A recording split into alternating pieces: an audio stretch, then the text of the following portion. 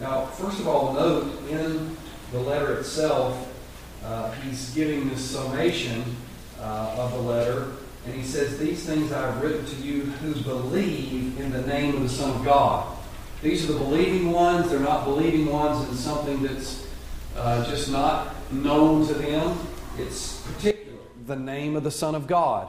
It's not the use of the name here in the context of just saying, you know the name Jesus, and because you've heard the name Jesus and the name Jesus has been spoken to you, then, you know, that's what we're talking about here. The name of the Son of God is a reference to something very particular. And when he's talking about the name of Jesus, he adds that phrase, of the Son of God. So he's spoken very clearly in this letter, and of course in his gospel, he speaks very clearly about the deity of Jesus. Jesus is, or deity. Good Southerner says deity. The probably more formal pronunciation would be deity. But either way, whatever you understand, I say deity most of the time. He's speaking here very clearly about the deity of the Son of God, and this is in his letter as well. You're believing that Jesus is the very Son of God. What he further opens to them in this letter is that the name of the Son of God goes along with his deity, his person, who he is in his human nature, who he is in his work. He unfolds the idea of him being an advocate and him being the propitiation for our sins, the substitutionary atonement. He spends time in his letter unfolding those things just as he does in his gospel. And this is a summation of believing in the name of the Son of God, is a summation of a whole host of biblical theological ideas. So it's not just enough to say, well, I believe Jesus. What do you believe about Jesus? Who is He? What did He do? All those things are encompassed in what John is writing. Now, my purpose is not to unfold all of that, but to give you this morning an understanding that that phrase has more to it than just calling out the name of Jesus. But he goes on and he says, so that, who believe in the name of the Son of God, so that you may know that you have eternal life. To know that you have eternal life is assurance. It's one of the first forms of assurance that we talked about several weeks ago. This is what Jesus, one of His promises is to those who believe in Him when we see it in the Gospels. Those who believe in His name will inherit eternal life. So this promise of eternal life is also wrapped up in the doctrine of assurance. And to be able to know that you have eternal life, this is a part of what it means to believe in the name of the Son of God. So often when the church takes that away from people, it's actually taking away major portions of the promises of the gospel. If God has promised eternal life, and He's promised that we may know we can have it, then why would you want to take the doctrine of assurance away from people when there's evidence scripturally that it's something that is given to them? I'll give you another example of this too. We talked about from the confession that the confession gives a sense in which a person may be a true believer yet not have full assurance. Full assurance is something to be attained. It is there for us as believers, yet there are times that we may not be able to have that full assurance in our own minds. Well, what is something that keeps us steady in that? And this is kind of where we ended last week, but look at 1 John chapter 3, beginning in verse 18.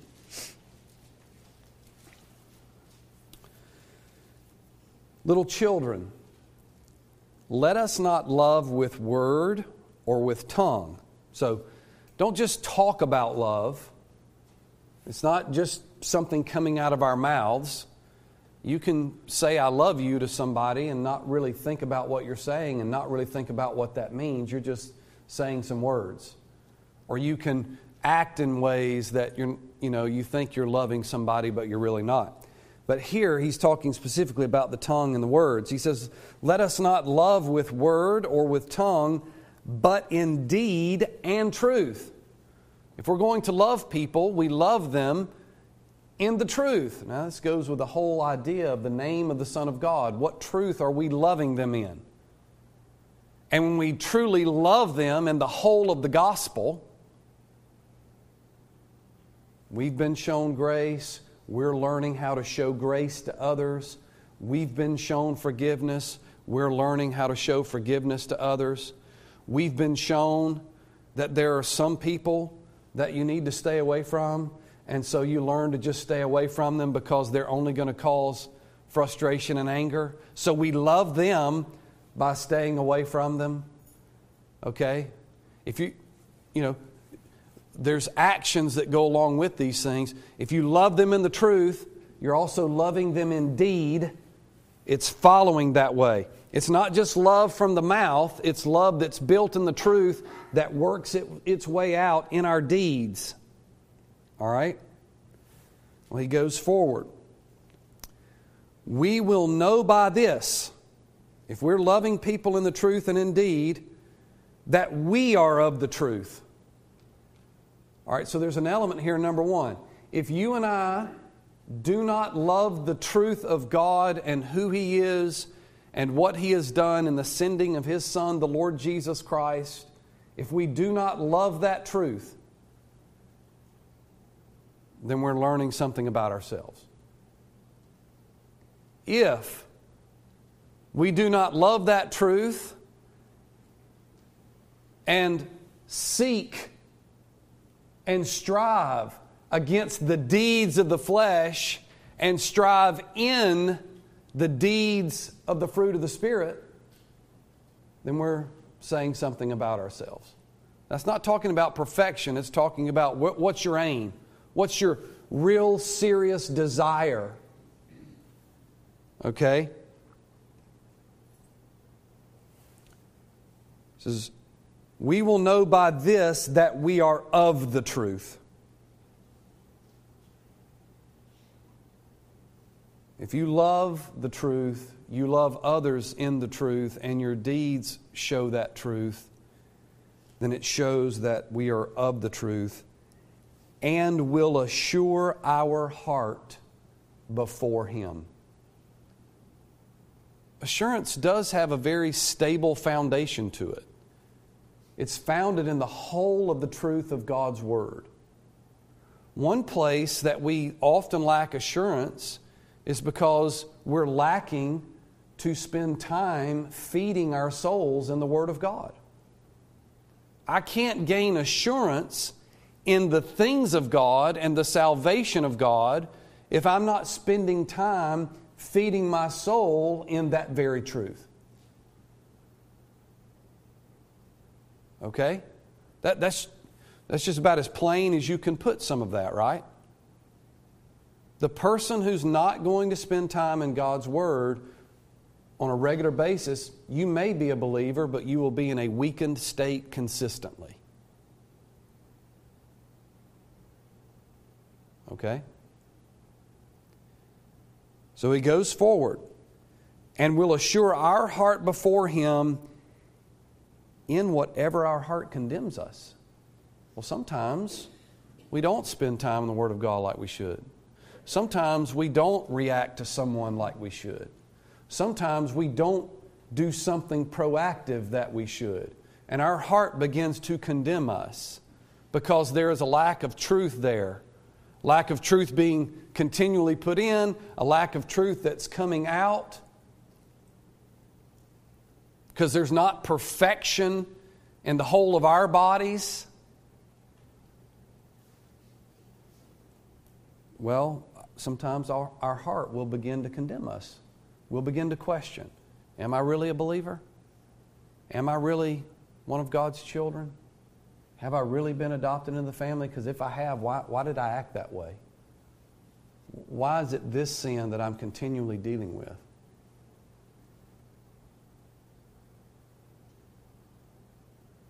Our heart's going to condemn us. Well, what's the hope in that? He says, thankfully, for God is greater than our heart and knows all things. The doctrine of assurance is founded in the very being of God. There are times our heart condemns us because we are struggling.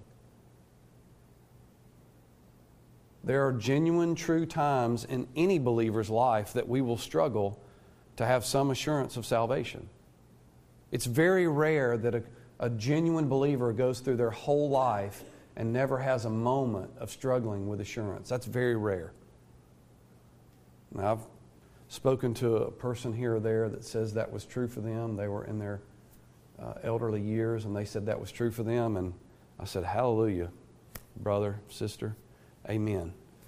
I'm glad you were able to get this far in your life and never have any moment of doubt of your own assurance. But for most believers, that's rare. So when there are these times that our heart condemns us because we're not in truth living in the truth of the gospel, that our deeds don't flow that way, well, thankfully,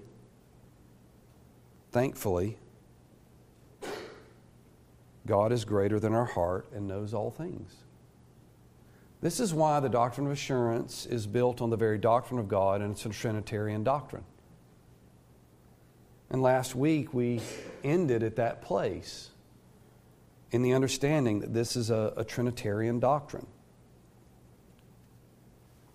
Thomas Goodwin says, assurance is not a stone in the foundation or the key of the arch, but a decorative finial atop the roof. You remember that's what we kind of ended with last week, which lends a pleasant symmetry to the whole building.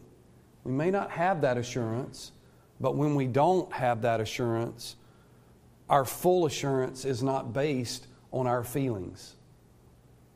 Now, that doesn't mean that we don't need to take some time dealing with certain sins in our lives, not to stop a moment and really consider what's going on with our own hearts and souls.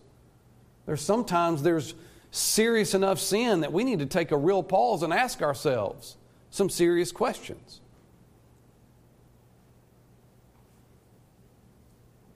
Yet at the same time, we have to be careful not to scare everybody out of assurance. Because the doctrine of assurance is built in the very doctrine of God, and it's this kind of pinnacle top piece on the house. The doctrine of assurance is not what we start with first. The doctrine of God is what we start with first through the Scripture. We said last week that the doctrine of assurance in the Trinity is built on the eternal decree. Turn back to Matthew chapter 19.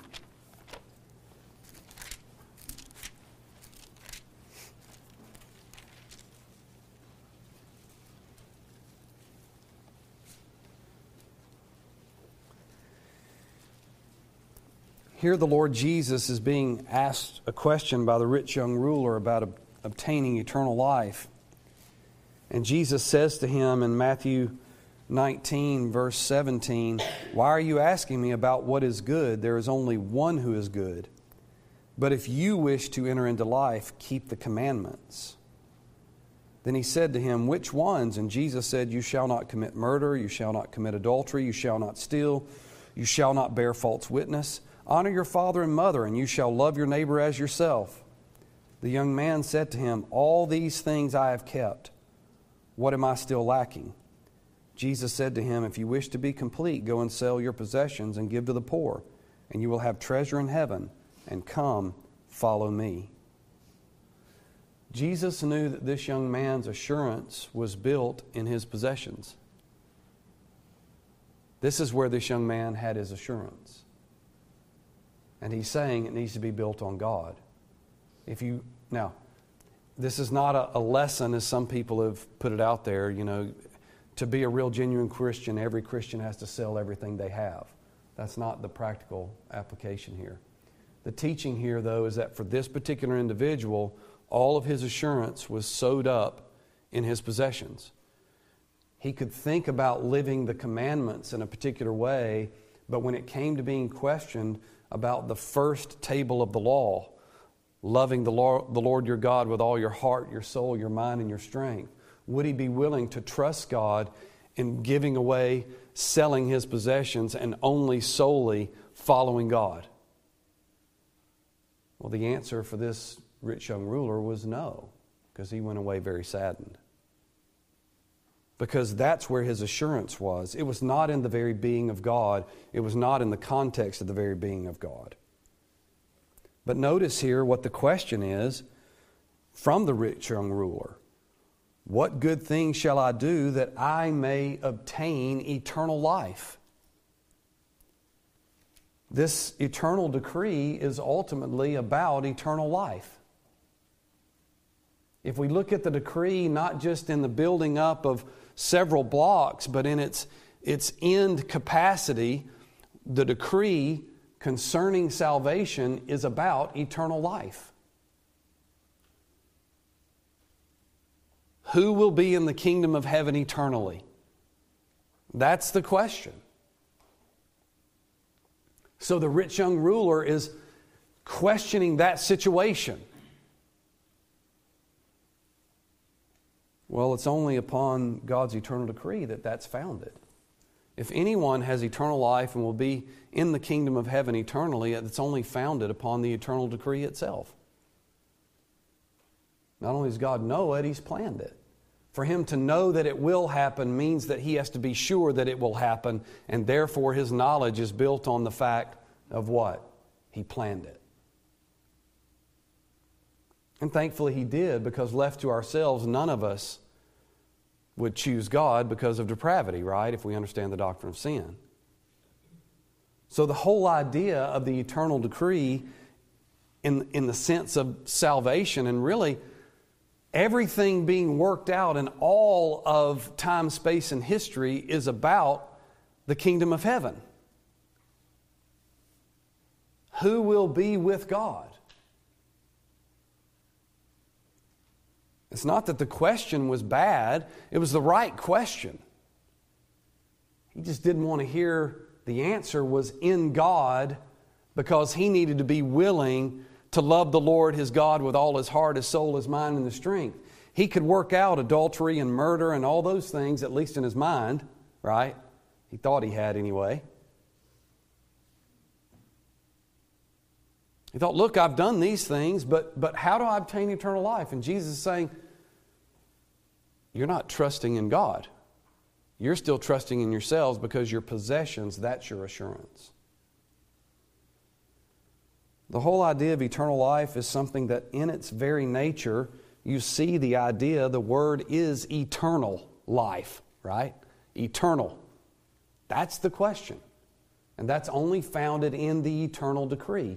Apart from the eternal decree, there's no hope of anyone being in the kingdom of heaven. So all of the doctrine of assurance is founded upon the eternal decree. Now, I want you to think about that for a minute. That puts the doctrine of assurance, as we will see it and know it and teach it, in a different category than what it's seen in other evangelical churches. Because other evangelical churches talk a lot about things called free will, God's foreknowledge as He saw down through time who would choose Him.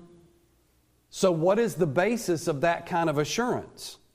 If you're going to say you can have full assurance when it's based on free will, salvation is based on free will, or if you're going to say you can have assurance and it's based on God's foreknowledge that He saw down through time who would choose Him, then ultimately you're saying your assurance is man-based. It's starting with the doctrine of man.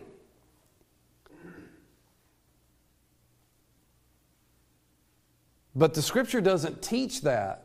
Because God didn't leave the whole essence of eternal life, the promise of eternal life, in the hands of humans.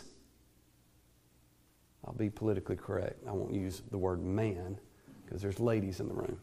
He didn't leave it in the hands of humans. He didn't look down through time and go, oh, they'll be good enough to choose me. He didn't look down through time and say, you know what? Depravity didn't quite affect those individuals the way it did some of these others, and they're going to choose me. If the doctrine of depravity is true, in its full essence, that sinners are dead in their sins and their trespasses, then it took God doing a work in grace to choose those who would believe in Him. He had to do the work first. So you have eternal life. It makes logical sense. It's based on the eternal decree.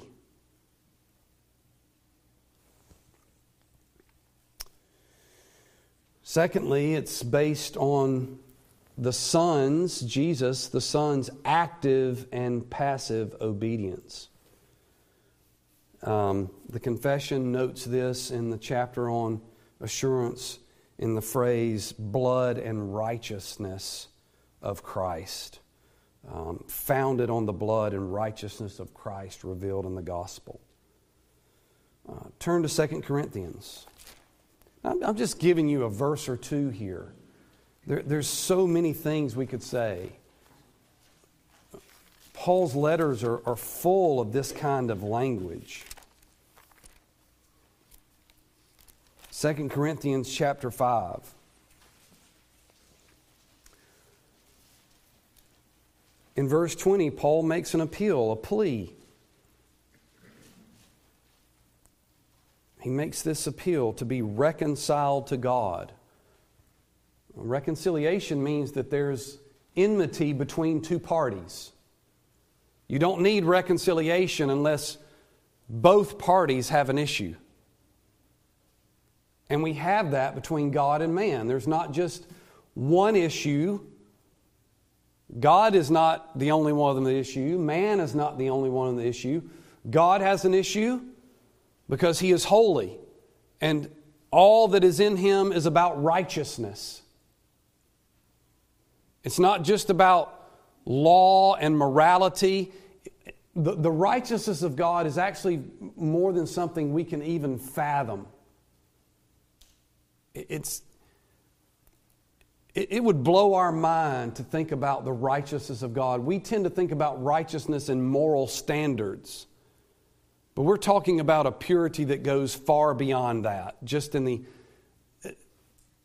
It's greater than moral standards. I'm going to say some more about that when I preach on the Olivet Discourse when I come to the kingdom of heaven. But anyway, you have to recognize there is a God who is righteous and holy. And anything that is unholy, He is against. Not just it is against Him, but He is against it. We are unholy sinners. And not only is God against us, but we are against Him. So between these two parties, there needs to be reconciliation. And how does the reconciliation come? Paul sums it up in this verse 21. A lot more could be said, but he said, He made Him who knew no sin to be sin on our behalf, so that we might become the righteousness of God in Him. Our assurance is based on the Son's active and passive obedience. What did the Son do in His active obedience? Now, when I ask that question, sometimes people get that confused, okay? So if you give the wrong answer, it's okay. We're just learning together. But what did Christ do in His active obedience? All right, he lived a perfect life. He obeyed the law. All right, that's his active obedience. He came and lived a perfect life. All right, and so what would his passive obedience be? He went to the cross. He submitted himself to that. Now, there's a lot more to say about those things, but you're getting the gist of it. Yes. I'm sorry, say it again. It came to him.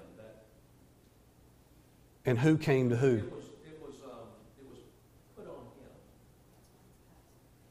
Yeah, in his passive obedience, he submitted to it and willingly went through it, and our sin was put on to him, and his righteousness is put on to those who are believer or who will believe. It's put onto their account. But, yes.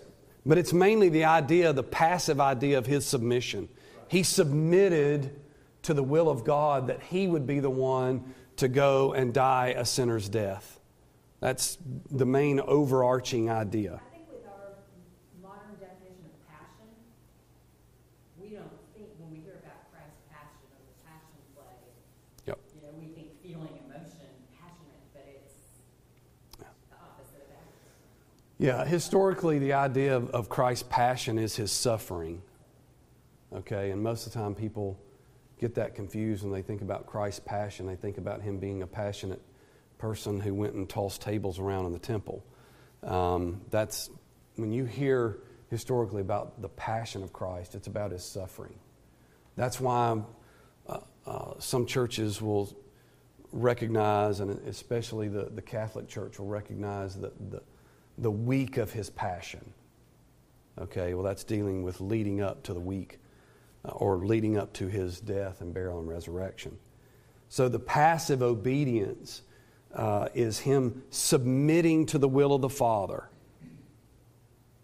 Actively, he lived a perfect life, never breaking the law of God. Passively, he submitted to the will of the Father in being, or as it's put here, he made him who knew no sin to be sin on our behalf. Now that's him being the substitutionary atoner. He stood in our place, the place of those that God had deemed to save and by covenant would save them. This idea of this being wrapped up in the covenant is not only a New Testament concept. Turn with me to Jeremiah chapter 5. We have God the Father working this out by covenant, and this being a part of the promise of the covenant. In Jeremiah chapter 5, verse 22, through the prophet, God is saying, "Do you not fear me, declares the Lord? Do you not tremble in my presence? For I have placed the sand as a boundary for the sea, an eternal decree, so it cannot cross over it. Though the waves toss, yet they cannot prevail. Though they roar, yet they cannot cross over it." The eternal decree of the oceans is the same in the context of the eternal decree of God's salvation. God has put a boundary to the seas, and so therefore God is the one who has put a boundary in the context of salvation. And He's put that boundary there through the Son, the very work of the Son, that He would be sent, the one who had no sin or knew no sin, so that He might become the sacrifice. He would stand in our behalf. And furthermore, this is a representation of what the Spirit would do. The Spirit's implementation, and in one sense, His certification of the very eternal decree. When you think about, we've been looking at John 17, and you think about the promise that Jesus gives in earlier chapters of the Spirit and what He will do as the Comforter. What would the Spirit be comforting people in? If it were not, one aspect of that were not assurance of salvation. if the Spirit is sent to regenerate a dead soul and bring it to life, if the Spirit is convicting even the believer of their own sin to continue to be a repenting repenter, if the Spirit is illumining the truth of God's Word to us, that we would continue to seek to live God's Word in deed and truth, well, part of the aspect of the comforting work of the Spirit is to give assurance to the soul of the believer.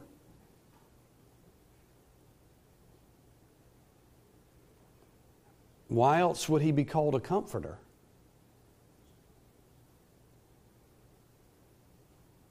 So when you're building this doctrine, you're building it off of the doctrine of God, and you're building it off of the work of the Father, the Son, and the Holy Spirit. Turn back to 2 Corinthians.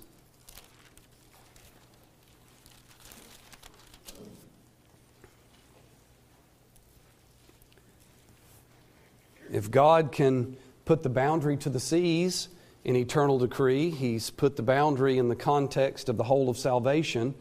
If He sent His Son and His Son willingly did the work, the Son who knew no sin, if He became sin on our behalf, and the Spirit was promised as a comforter, in 1 Corinthians chapter 1, verse 21, now He who establishes us with you in Christ and anointed us is God, who also sealed us and gave us the Spirit in our hearts as a pledge. Yes. What did I say? I'm sorry. 2 Corinthians chapter 1. I apologize. If I said 1 Corinthians, I apologize. 2 Corinthians chapter 1. 2 Corinthians chapter 1, verse 21. Is everybody there now? Okay, sorry. Now He who establishes us with you in Christ and anointed us is God, who also sealed us and gave us the Spirit in our hearts as a pledge. This is the very work of the Spirit.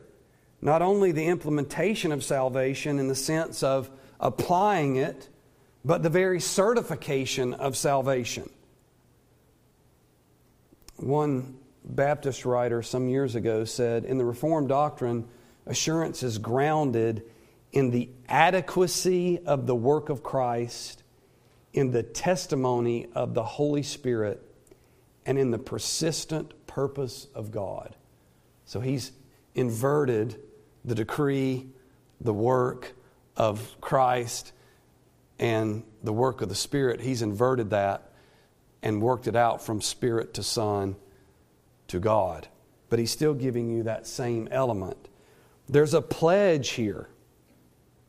The pledge comes through the Spirit. The Spirit sealed us. We've been given the Spirit in our hearts as a pledge. What is Paul's idea there with meaning that there's a pledge? Down payment for a future final purchase. Yeah, there's the down payment's already been made for this future final purpose. And sometimes when we think of down payment, we think of that in a way as though a down payment could still be forfeited. But when you're looking at the eternal decree and you're looking at the very work of the Son, this is not going to be forfeited. There can be no foreclosure. There can be no problem with the down payment because God is immutable. And that goes to the eternal decree, the very nature of it, doesn't it? The very being of God, God is unchanging.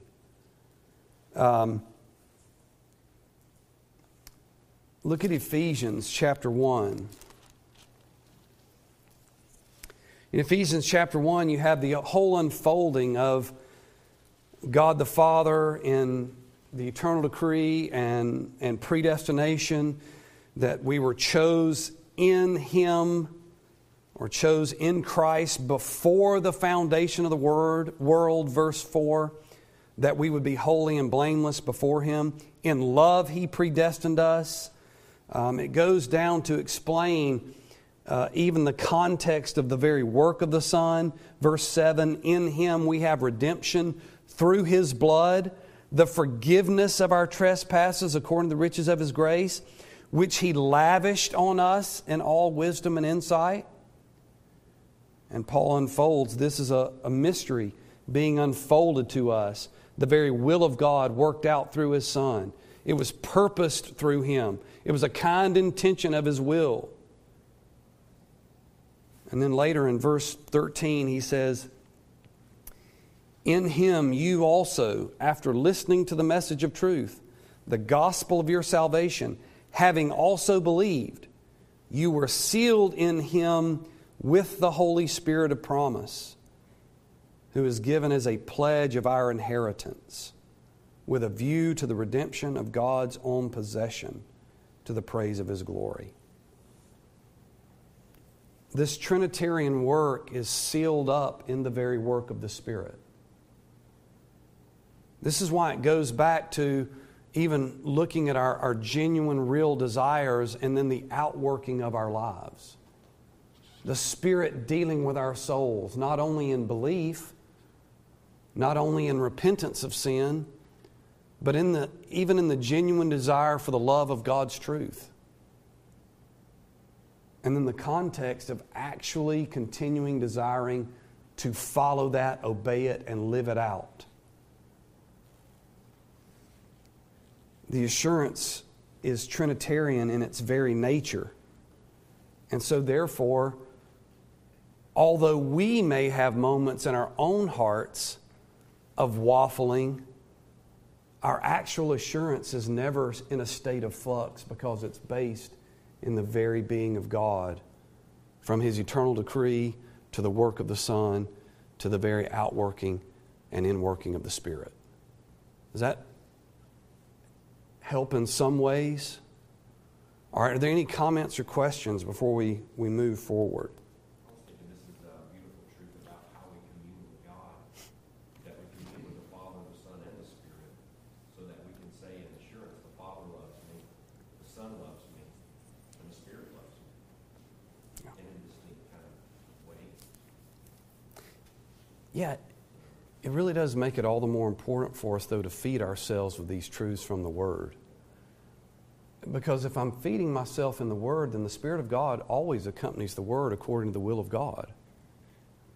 So if I'm not doing that, at the times that I'm not doing that, and if I'm doing that at great length, I'm going to look at certain portions of my life and I'm going to have real, genuine struggles. And maybe rightly so, but maybe it's because I'm not feeding myself appropriately that I could gain these things by the very work of the Spirit. Yes? And if you're only have input from your own flesh or from bad spirits, where are you? You're open to all sorts of attack and doubt. Now, that's true, and that's not to say there have been Christians, some of you have heard of John Newton. He had serious bouts with assurance of salvation. His friends did not doubt his salvation, but he did on multiple occasions at great length. Yes? Not only that, a man he ministered to for like the last 7 years of his life, William Cooper, was a severely depressed man and didn't really have a lot of assurance. Yeah. And his friends were the ones encouraging him as well. He was another one. Yes. I was going to say, Brandon, you mentioned about the Holy Spirit. We're sealed with the Holy Spirit at the moment of salvation. It's not a subsequent thing. At the moment we're saved. Yes.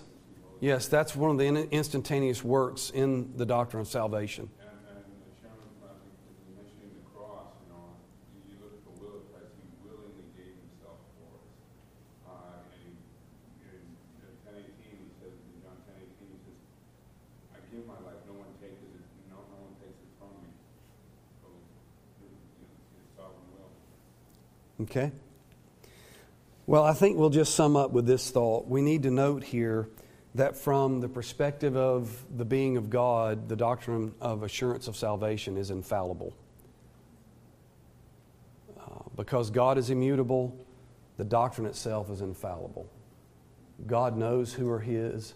He will not lose one of them, and He has their assurance in His hands, even when in their own hearts there may be struggle or some state of flux. There's never that in God. And we'll end there because we've run out of time. Let's close in prayer. Heavenly Father, You've been merciful once again for us to think for just a moment about Your grace and mercy to us through Your Son, the Lord Jesus, according to Your eternal decree. We give thanks to You for the very work of the Spirit and ask that You would continue to work in us, that we would be mindful of these truths. Lord, we are a weak people in many ways. Some of us think too highly of ourselves, more highly than we ought to, and we're not sober-minded on certain times and days. Some of us live in a constant state of struggle as to whether or not we are saved. Some of us in the room may think little of salvation.